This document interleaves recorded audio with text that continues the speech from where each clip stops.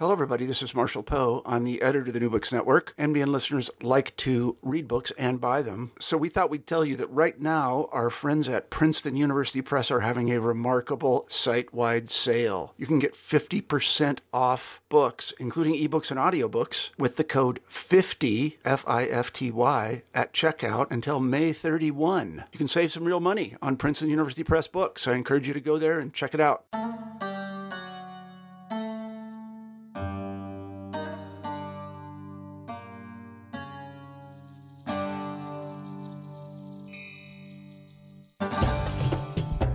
Hello and welcome to a new episode of New Books in Islamic Studies, which operates online through the New Books Network. I'm your host, Sher Ali Tareen. For each new episode, we choose an important new book in the broader field of Islamic studies and we chat with its author. Few doctrinal and political issues are more controversial in Pakistan today than that of blasphemy.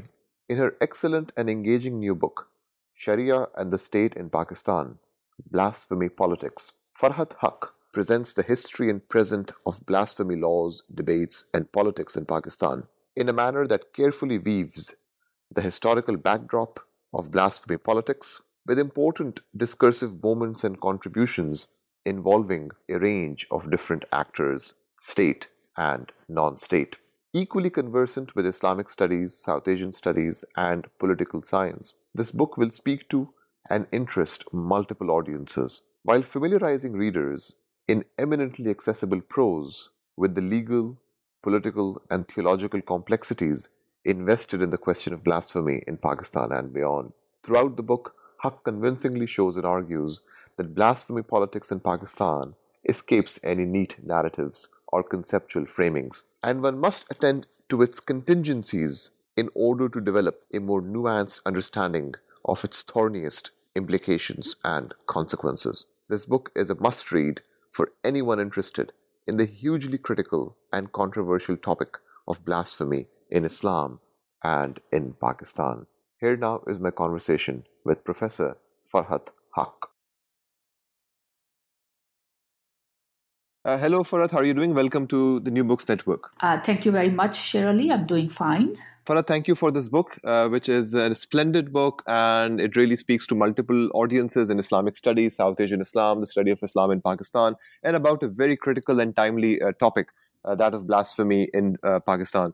I was wondering, we have a tradition on the New Books Network, Farhat, that our first question is always biographical. So I was wondering if you could share a bit with our listeners how you became a scholar of Islam, of Pakistan and South Asia, and then what got you to write this particular book? Yes.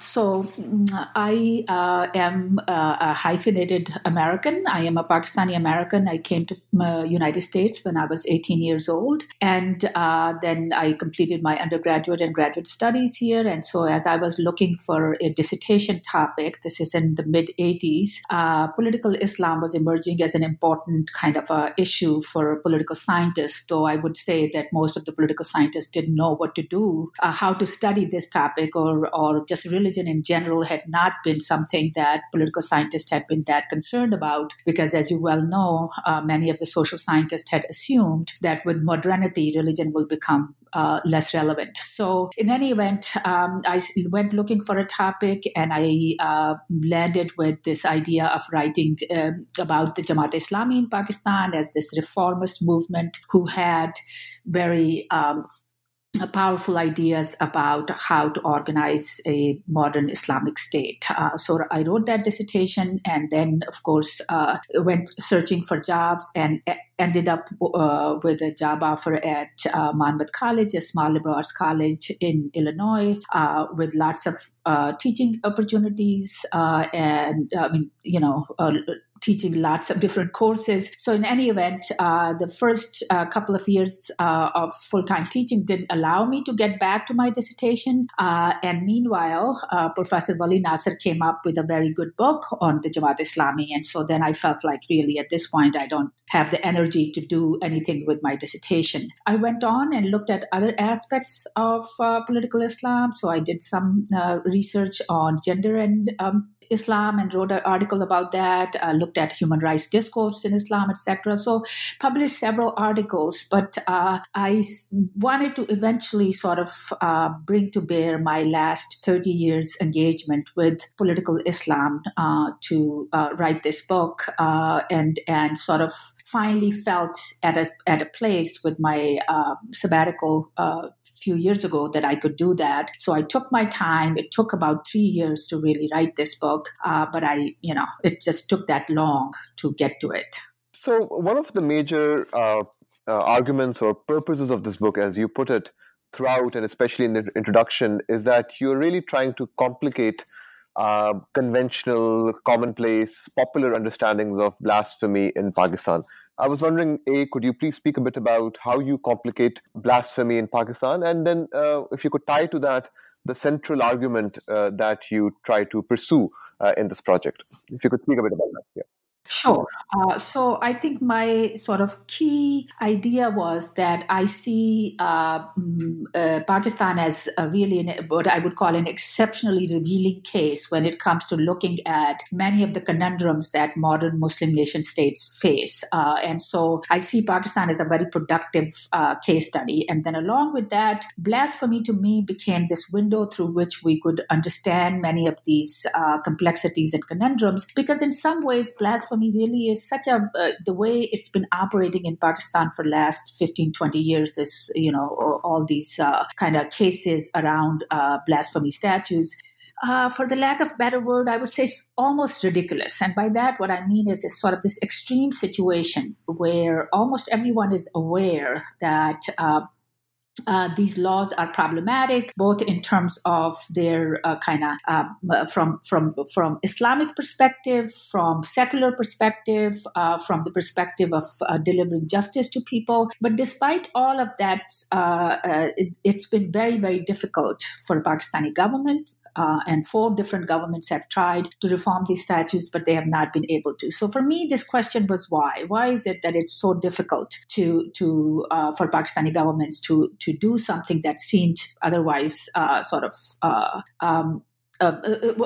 let's just say, why was it so difficult for them to reform this? And so what I say then is that the extremist kind of rhetoric of blasphemy then helps us further. It sort of shines light on some of the paradoxes that I say that Muslim politics experiences in modernity.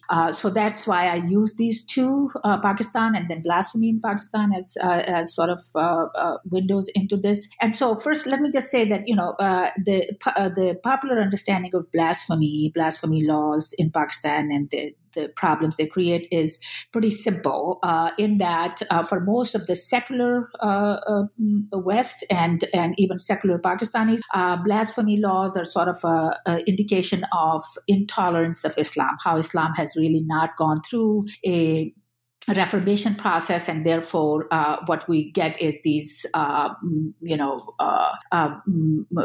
draconian laws that are taking away people's rights. On the other hand, the other extreme is simply those who support these laws, sort of saying that these are God's laws, that as such they must not be reformed or changed. So these two very kind of set and very predictable ways of arguing about blasphemy. But when you actually sort of dig deeper, the first thing that one must establish is that the contemporary blasphemy laws are neither purely Islamic nor purely modern secular. That it's the entanglement of these two different traditions, call it Sharia, if you're Islamic jurisprudence, and then the more modern kind of British influenced English laws, etc. It's this very kind of complex, entangling relationship between these two that really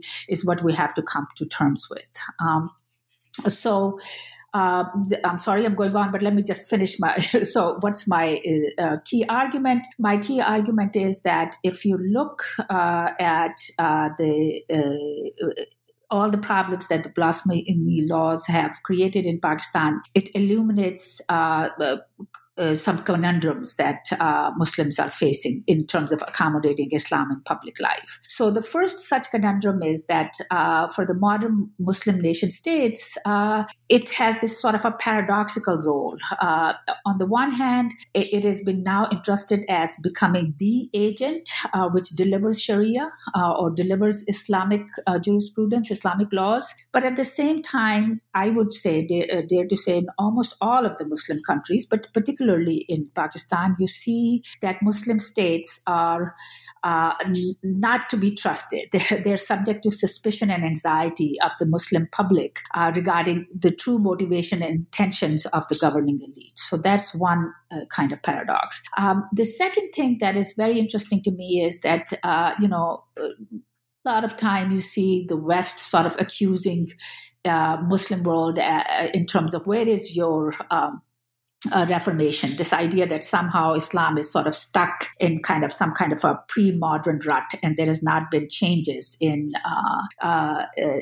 Muslim thoughts, Muslim practices, etc., which any of us who have any knowledge of the Muslim world knows that it's completely absurd. If anything, I think the Muslim world has been in tremendous turmoil, and again, I'll talk particularly of Pakistan and South Asia when it comes to discussion and debates about what is the role of their faith in contemporary life. So what we see is this cacophony of voices in the public sphere who claim to be speaking for Islam. But at the same time, the Muslim world faces this institutional deficit when it comes to sort of creating authoritative expression of what is and is not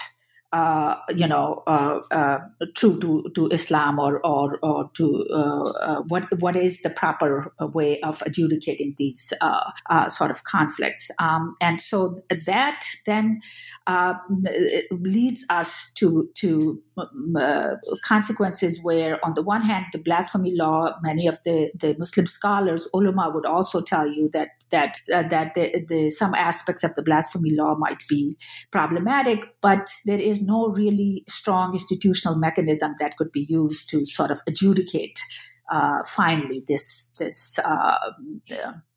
problem or this conflict. So the third thing that I was trying to do in this book is to sort of then think through how is it that we're going to be able to sort of create mechanisms to address some of this authority deficit, as I'm calling it.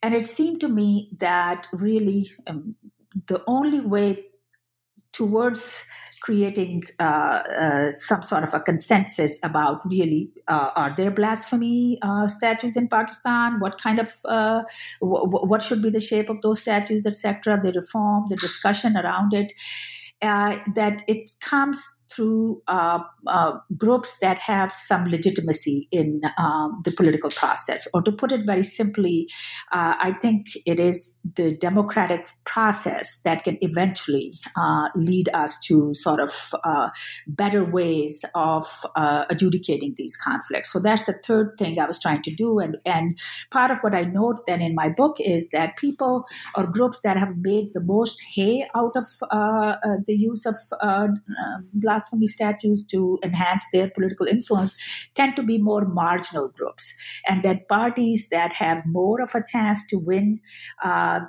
in elections tend to be more moderate in their behavior. So that was the third thing that I was trying to get at. Now, in one of the early chapters of the book, Farhat, you talk about these two very interesting examples, one from the 20th century, early 20th century, and then one more recently. And you mention these examples as what you call the beginning and then the sort of contemporary moment of blasphemy politics in Pakistan. These were examples of Ilmuddin in the 20th century, then Mumtaz Qadri more recently. Could you tell us a bit about these two figures, their narratives, and how they represent the beginning and contemporary point of blasphemy politics in Pakistan? Yes. So one of the kind of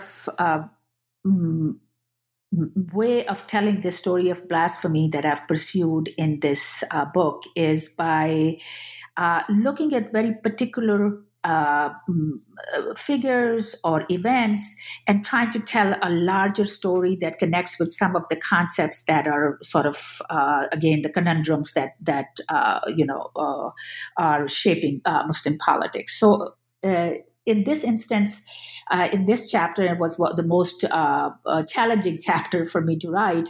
What I was trying to do was sort of almost like take this 80 years of Ilmuddin first, who was a 19-year-old who was executed for murdering a publisher who had published a pamphlet that Muslims saw as insulting the Prophet, and that happened in 1929.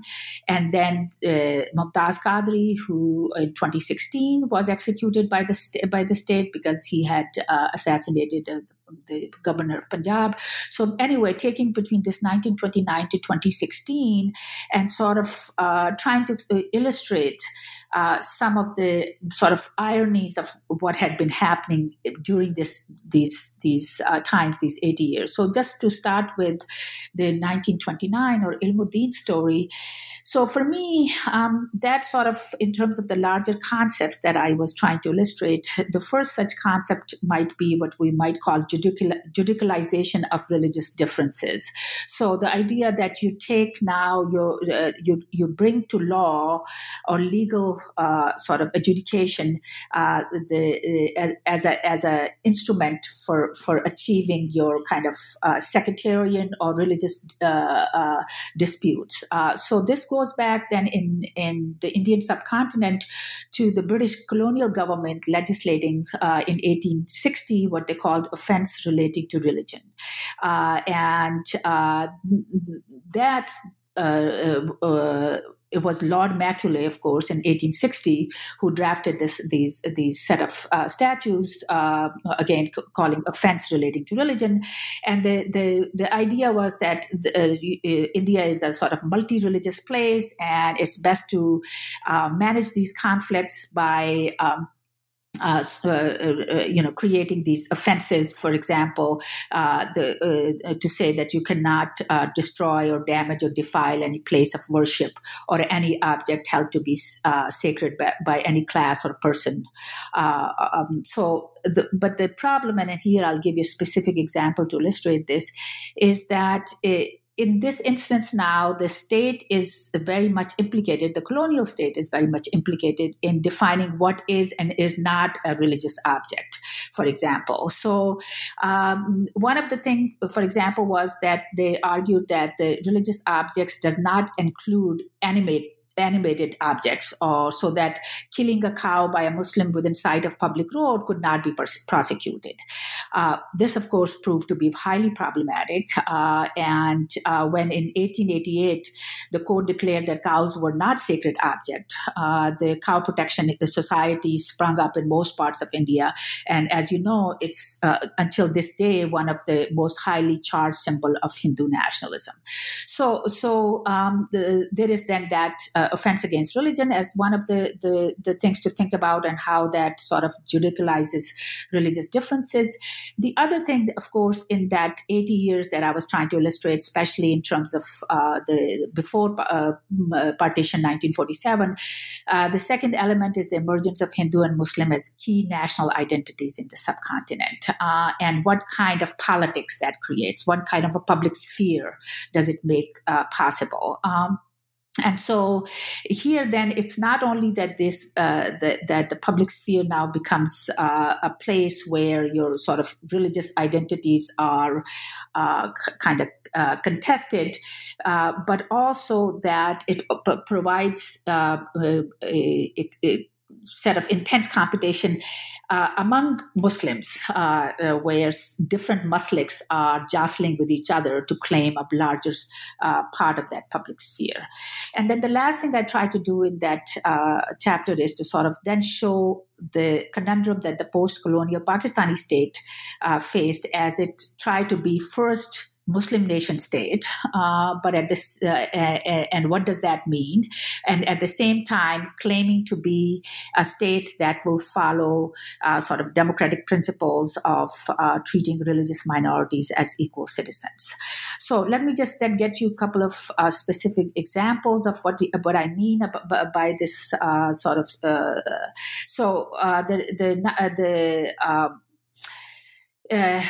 Ilmuddin's sort of killing the publisher became a highly emotional, highly charged kind of incident, and it brought to the streets many Muslim leaders, and but the leadership that it brought to the streets, especially, so the kind of Islamic public sphere that it helped sort of shape, was different from the way that public sphere is understood in the sort of the Western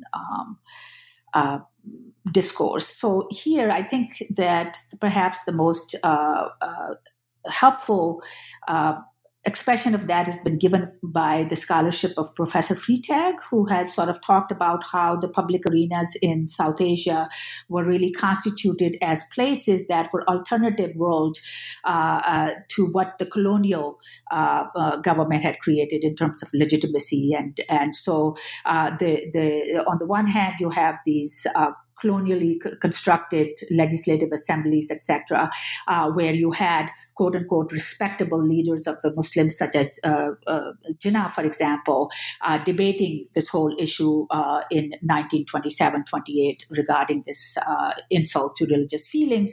But then it's the street politics was really something that was giving opportunities to sort of newer leaders.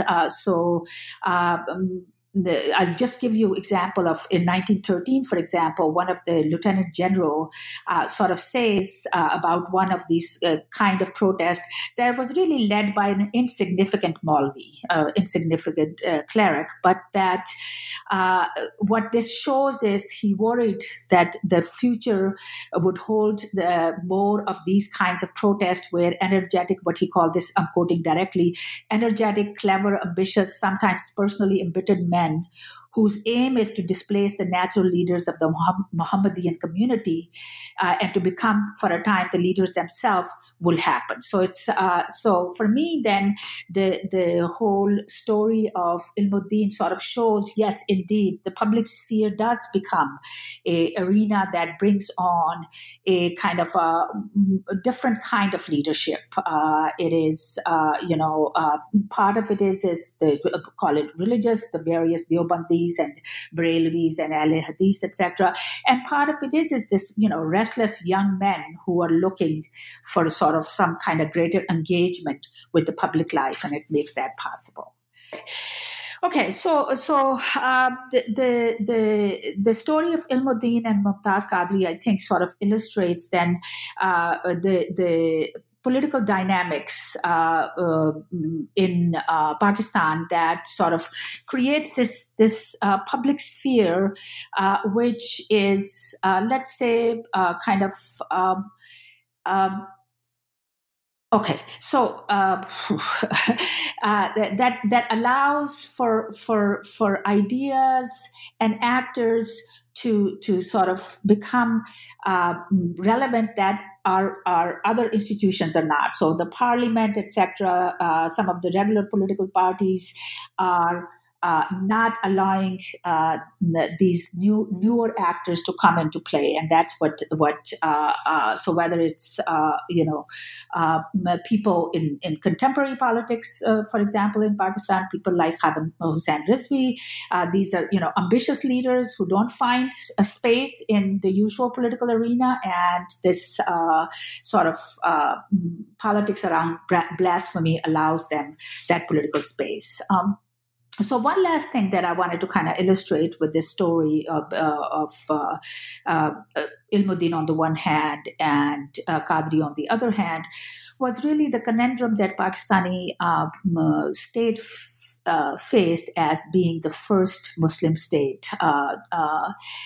So here, basically, taking off from Professor Viswanathan's, Haureen Viswanathan's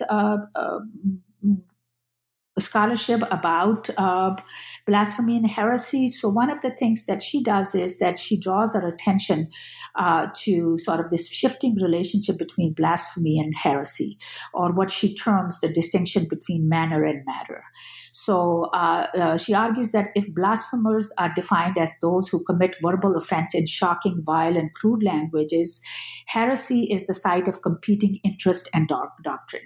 And so the Ilmuddin story, in some ways, is very much about sort of blasphemy, that the publisher had been engaged in blasphemy against the Prophet's honor. But after 1947, the thing that complicates blasphemy politics is this whole question of heresy. And here it's about what constitutes a true Islam, or who is a Muslim. So within a few years of the creation of Pakistan, then the question of Ahmadis arises. And the question of Ahmadis is simply about whether or not Ahmadis accept the finality of prophethood as far as Prophet Muhammad is concerned.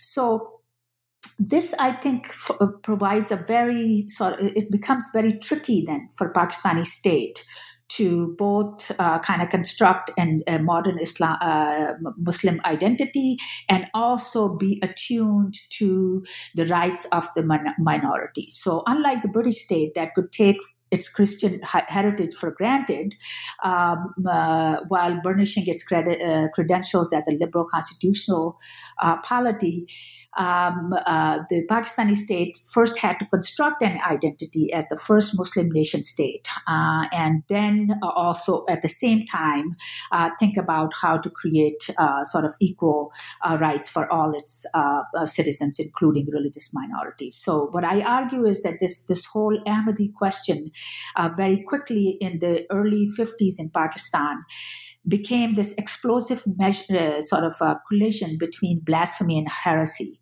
And as a result, what you sort of see is the Pakistani state initially sort of seeing this as only kind of intolerance of these various,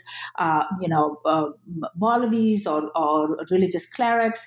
And so there was a commission formulated in Pakistan called Munir Kayani Commission that wanted to look at what had led to all these rioting around the Ahmadi question.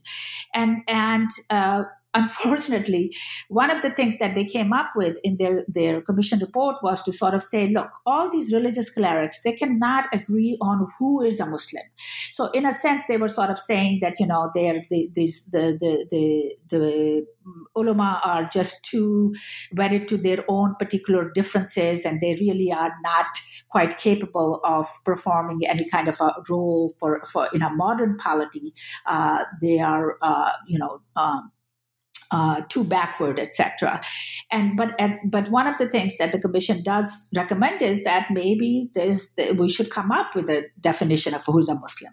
And I argue that created a whole can of worms, and it really led to a lot of the difficulties that we saw later on, because to sort of it was sort of asking for trouble to sort of say that there should be a legally defined definition of who's a Muslim. And we can see that later on playing into 70s, into sort of declaring Ahmadis and non-Muslims. So all of these, as you can see, very complex strands, I try to sort of knit them into in a narrative that explains to us why is it that blasphemy politics became such a conundrum, such a hard nut to crack in Pakistan. This serves as a good segue into the next question, Farhat. We've already begun to touch on this, but one of the big strengths of this book is that you really go into some great detail into some key moments and developments that go into the formations of blasphemy laws in Pakistan. So, building on what you were just talking about in relation to the question of the Ahmadiyya community, could you maybe speak to some more pivotal moments and developments and paradoxes that have shaped the genealogy of blasphemy laws in Pakistan? Sure, absolutely. So one of the things that many others have noted is the fact that the blasphemy statutes, as they were put together in terms of offense against religion, had been on the books for a long time in both India and Pakistan. They continued even after partition.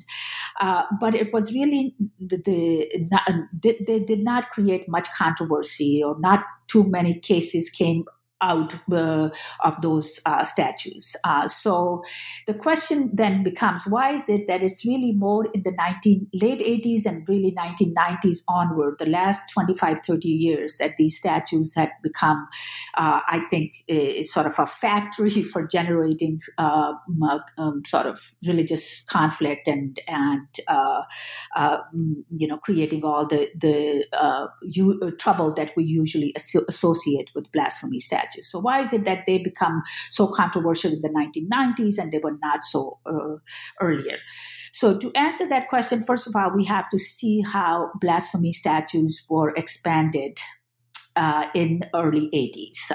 And that takes us to the story of, I think, for me, again, a general phenomena, but I focus on the case of Pakistan, how authoritarian governments have used Islam for purpose of legitimizing their rule. So as you know, Zia-ul Haq, who was a military dictator who had hung the first popularly elected Prime Minister of Pakistan, Zulfikar Ali Bhutto, and taken over had then engaged in what was known as Islamicization, and had passed a variety of statutes and executive orders to implement Islam, as he explained it. So during that time then, we see blasphemy statutes being expanded. So the very first expansion happened in 1980.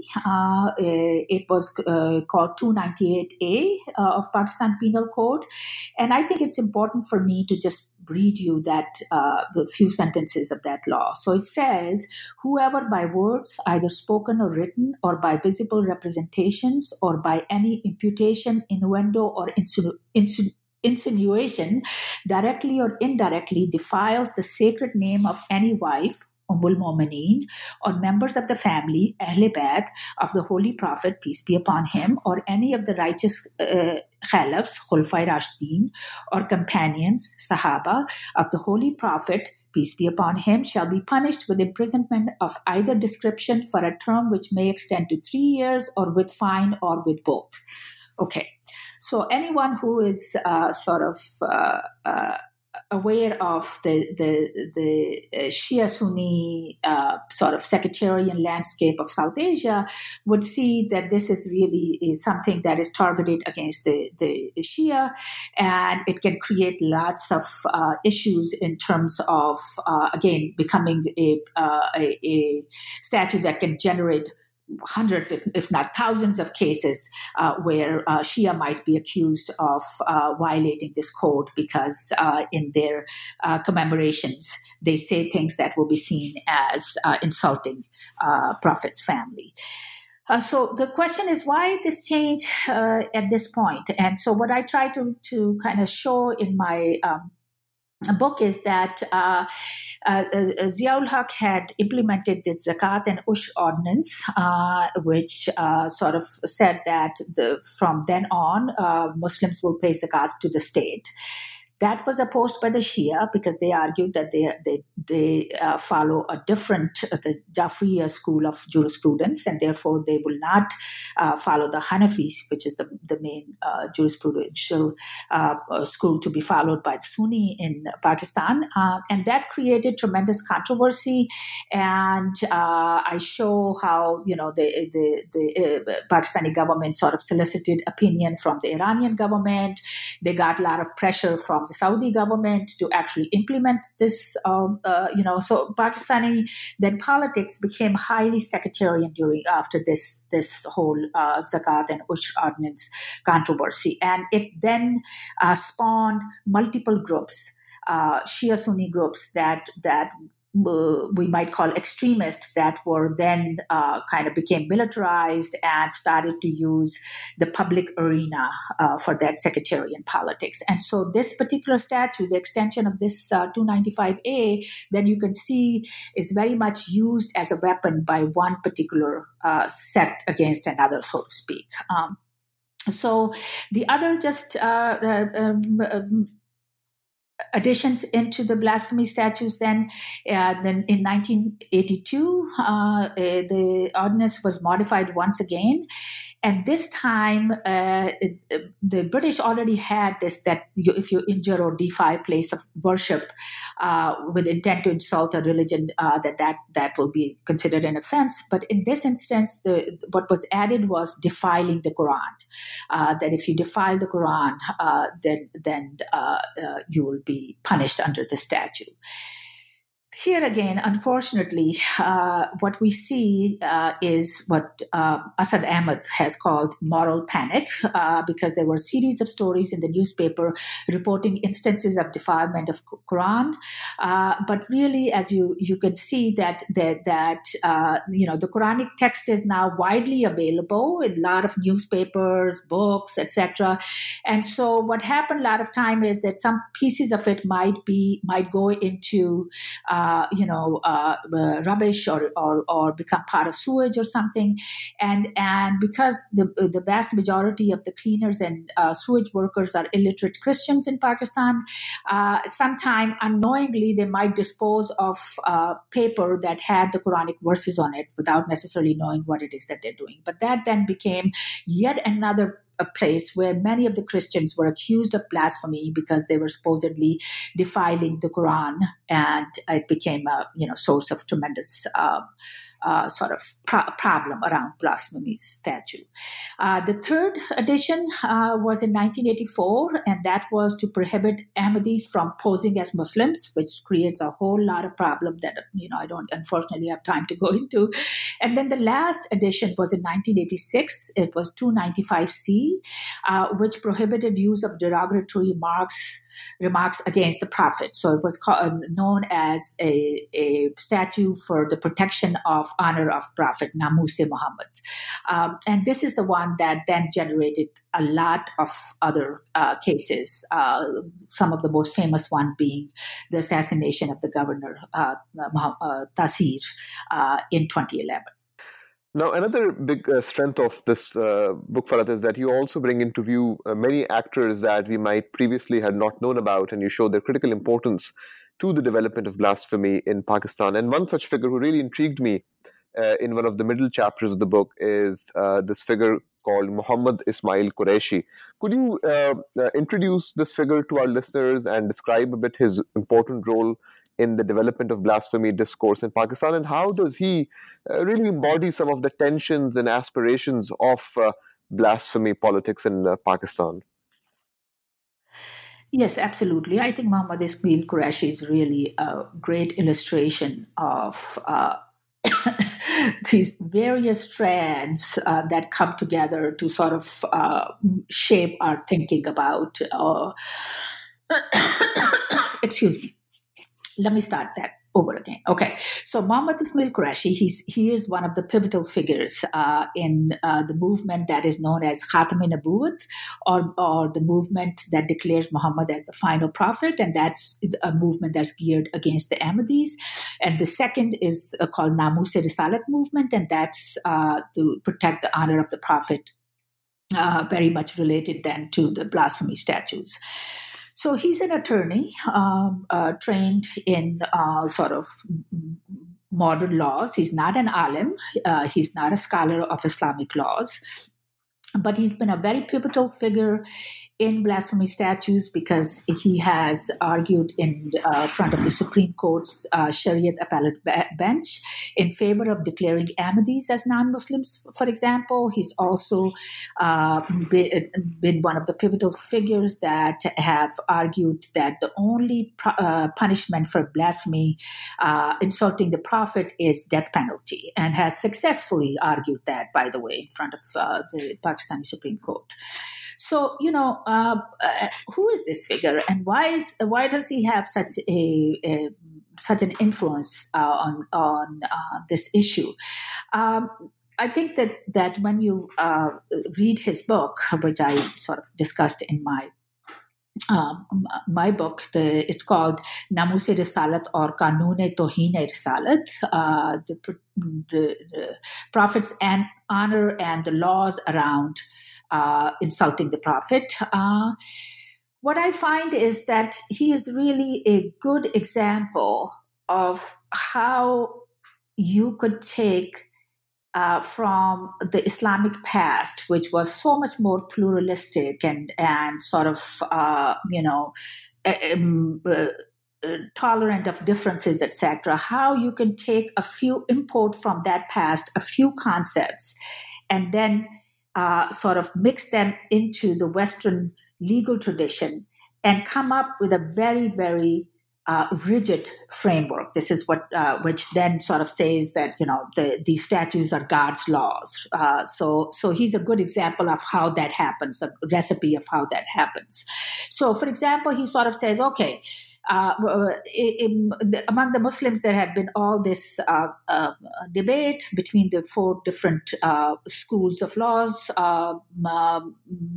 and throughout Muslim history about what constitutes blasphemy. And so, since there is no such thing as blasphemy as such in the Islamic jurisprudence, there are several things that can be similar to what we understand as blasphemy. So one of the things, for example, is called irtad, where if Muslims can potentially say such insulting things about the Prophet that they can no longer claim to be Muslims. So that's like, one way you can leave the faith or become an apostate. But then there is all this debate about, okay, then if that's the case, then what's the penalty for that? Should the penalty of that be death, or should we just leave it to the afterlife and for God to decide how this person should be punished? There's a lot of debate about what about women. There is some, I think, among the Hanafi disagreement that women should not be put to death in this punishment for insulting the Prophet. Anyway, so there's a lot of this debate. So he basically goes through all of them and essentially comes up with this idea that really, at the end of it, there is no debate, that there is tremendous consensus that all of these acts should be punished with death penalty. So this whole idea of creating a very rigid framework. But he does that by really importing then some of the Western concepts. So sort of he makes this argument, for example, that insulting the Prophet is really like becoming a rebel against the state. And since Islam is an important part of Pakistani state, if you're insulting the Prophet, you are really rebelling against the state. And all countries punish rebels against the state through death penalty. So you can see how he's sort of this, kind of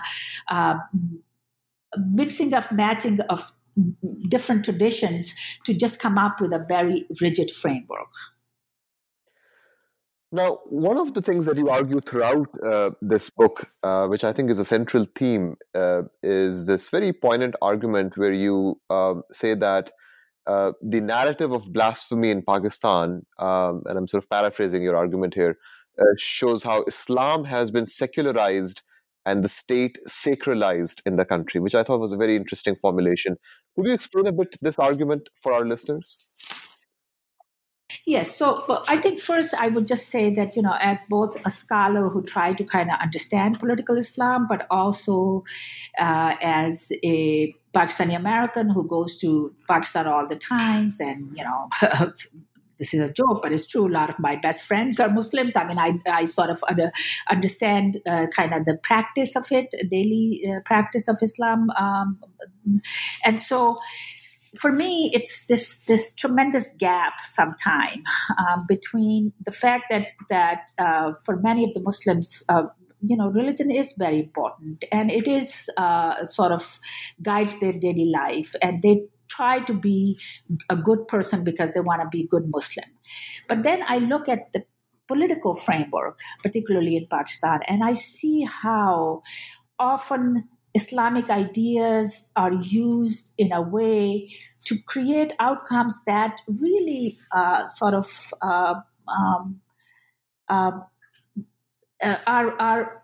even morally apprehensible. They are the outcomes that really question our moral conscience. So part of my writing this book was trying to sort of come to terms with what is going on with that gap. Why is there this gap? And so for me, the answer has to do first with the fact that for the Muslims in modernity, state has become the key focus that defines how to live a good Muslim life, which I find problematic. So this focus on the state as the primary expression of Islam, but as I said earlier, it's at the same time there is a deep suspicion of the motivation of political elites and anxiety over the political use of Islam among Muslims. So this paradoxical sort of situation then creates these kind of ironies, I would say. So, for example, on the one hand, if you ask Muslims, and I've asked a lot of my Pakistani friends, they would say, absolutely, Pakistani state should, as an Islamic state, implement the zakat ordinance. But on the other hand, I see many of those people finding all kinds of ways to get out of paying zakat to the state. And so my challenge was to understand why that happens. So one of the things that, again, my reading about, Islamic studies particularly sort of illustrated to me is that the implementation of Islamic laws in pre-modern Sharia were based on this idea of the activation of person's conscience, zamir, to tell the truth. So the idea was, even if you gain advantage in this world by lying, you would have to account for that lie in hereafter. So the Islamic way of life, or Sharia, was not simply about Islamic way laws. It was also understood to be ethical, legal, social framework that contained techniques to produce moral sensibility and to adjudicate social conflicts. It worked. It was a workable framework. And so this is what we lose in modern times because the way that Islamic laws are implemented in contemporary Muslim societies sort of breaks the ethical foundation of these laws. So yes, if you took, for example, the whole notion of hudud laws, right? In the 1980s in Pakistan, hudud laws become infamous for violating women's rights. One of the story that was told so many different times was this idea of a poor blind woman, Safia Bibi, who was raped by one of the bosses of hers where she worked. She became pregnant, and then she was the one who was accused of engaging in zina or non-marital sex and was imprisoned. So again, that story really, sort of challenges our conscience about the justness of Islamic laws. But my readings of the hudud ordinance, or hudud as a set of Islamic punishment, showed me that, in fact, these were some of the most difficult laws to implement, that there was greatest benefit given to the accused, that there was the idea that, these are indeed crimes against God, and so therefore they should be punished. This is had, but it's better to let some of the people who actually might be guilty free, because you want to make sure that they have all the guarantees. And so because there's always, God can always punish them in hereafter. So this idea of, kind of really careful implementation. That's why we see that for the longest stretch of Islamic history, we did not have people who were accused of adultery being stoned, etc. So that for me, as a secular Muslim, should I say, was a discovery. It was a revelation for me.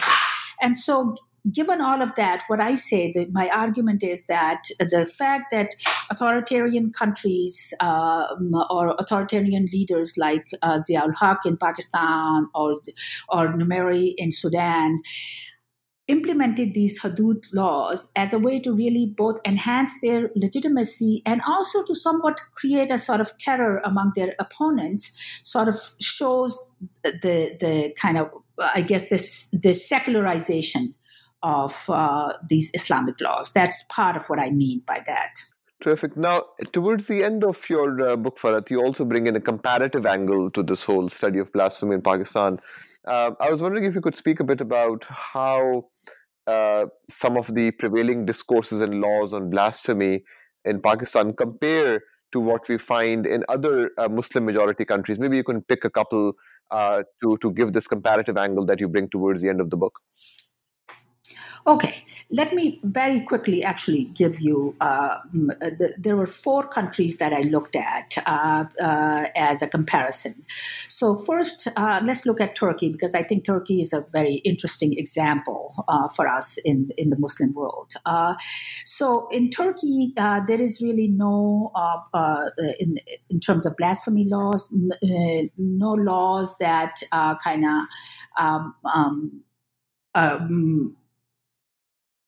let me start that over again. I'm sorry. I don't know why I'm having such trouble. Okay, let me start that over again. Okay. So in Turkey, what we see is that the decades of sort of very assertive state control over religion, and also, as you know, there was a very strong secularist project in Turkey, meant that there really are no blasphemy or apostasy statutes that Turkey has. It does have Article 216 in their penal code, which is sort of not, it's against insulting people's religion. So any person openly disrespectful to the religious belief of a group is punishment with imprisonment of 6 months or so, or 1 year. So it's really a more sort of a liberal expression of making sure that you're not engaging in, insult of other people's religious feeling.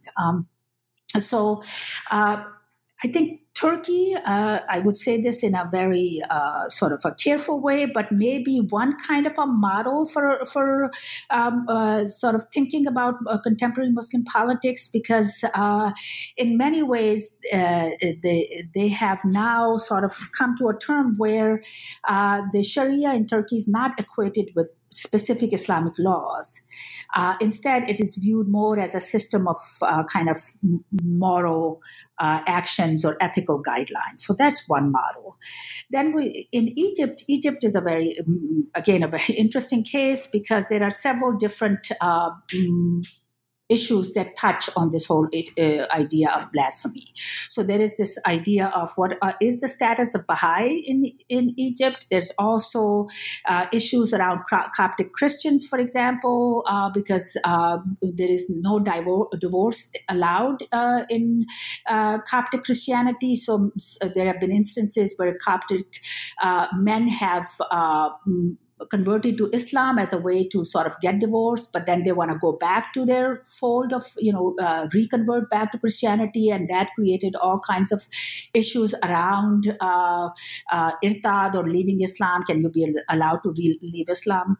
And there's also a very famous case in Egypt of Abu Zayyad, who's really an Islamic reformer, and his writing was used as a basis by some of his opponents to say that he's actually left the fold of Islam. So there are many different interesting cases in Egypt. I think I would recommend to your listener Saba Mahmood's book, Religious Differences in a Secular Age, where she does a marvelous job of examining many of these issues in Egypt. Then just let me get to Indonesia very quickly, because Indonesia is another interesting case. First of all, the largest Muslim country in the world, but also highly pluralistic. So, there are 87% of the Indonesians are Muslims, but then they have, Hindus, Christians, Buddhists, etc. And the way the modern Indonesian state has managed religious differences is what Jeremy Menchkin has described as productive intolerance. So the idea is that a belief in one God is an important part of being an Indonesian national identity. That means that the 6 religions that are officially recognized in Indonesia ought all to be treated equally. So that's what is one recognition of religious pluralism. But what is interesting in Indonesia is this fear of heresy or heterodoxy. That's where there is lots of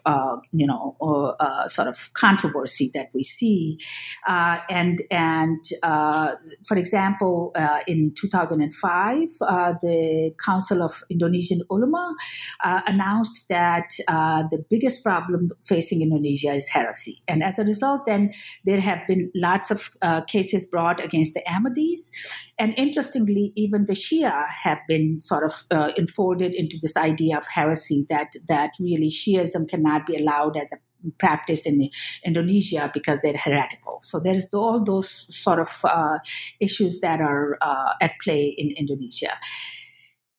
Very quickly, I think Tunisia is maybe another model of a kind, because in Tunisia, as you know, it's one of the bright spots coming out of the Arab Spring, the variety of protests, etc., that happened. Tunisia is the only country that has emerged out of Arab Spring and have continued to keep its democratic form. And here, I think just one interesting thing to outline is that the Ennahda party, which is the Islamist party that was came to power out of elections and wrote the first Tunisian constitution, was says the following. I just want to that it guarantees. The Constitution guarantees freedom of conscience and belief, free exercise of religious practices, and neutrality of mosques and places of worship from all partisan instrumentalization. So that's sort of an interesting expression where they are trying to create a balance between, on the one hand,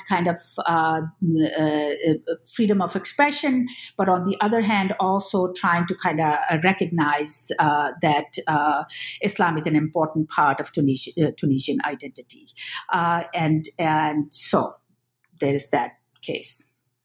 As we're coming to the end of our time, Farhad, could you share with our listeners a bit about what you might be thinking about as the next project that you will be working on? Sure.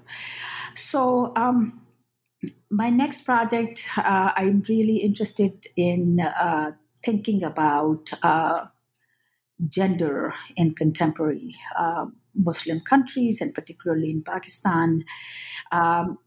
Again, as a Muslim woman, I find that there is just so much confusion and big political projects around the role of Muslim women in contemporary politics. And so what I want to do is, again, as I try to do in this book, I want to look at very specific set of cases and then see how that illustrates to us this larger dynamic of what's going on with Muslim women's role in contemporary Muslim politics. So what I'm going to do is study a law that was made by the Punjab Assembly in 2015 called Violence Against Women, and then they created a center that is supposed to help implement that. So I'm going to sort of do a participant observation kind of study there, hoping to do that next year, and then see what that illustrates to me in terms of this whole notion of Muslim women and their roles. Sharia and the State in Pakistan, Blasphemy Politics by Professor Farhat Haq, published by Routledge Press in 2019. Thank you so much, Farhat, for such a rich and engaging book. Really looking forward to the conversations that it will spark. And thank you so much for the generosity of your time today in speaking to us on the New Books Network. Thank you very much. Thank you, Sher Ali, for giving me the opportunity. Take care. So this was my conversation with Professor Farhat Haq about her wonderful new book on blasphemy politics in Pakistan. I hope you enjoyed this conversation, and I hope you will join us next week for another new episode of your favorite podcast, New Books in Islamic Studies, which operates online through the New Books Network. Until then, this is your host, Sher Ali Tareen, signing off. Take care, stay well, and keep listening to New Books in Islamic Studies.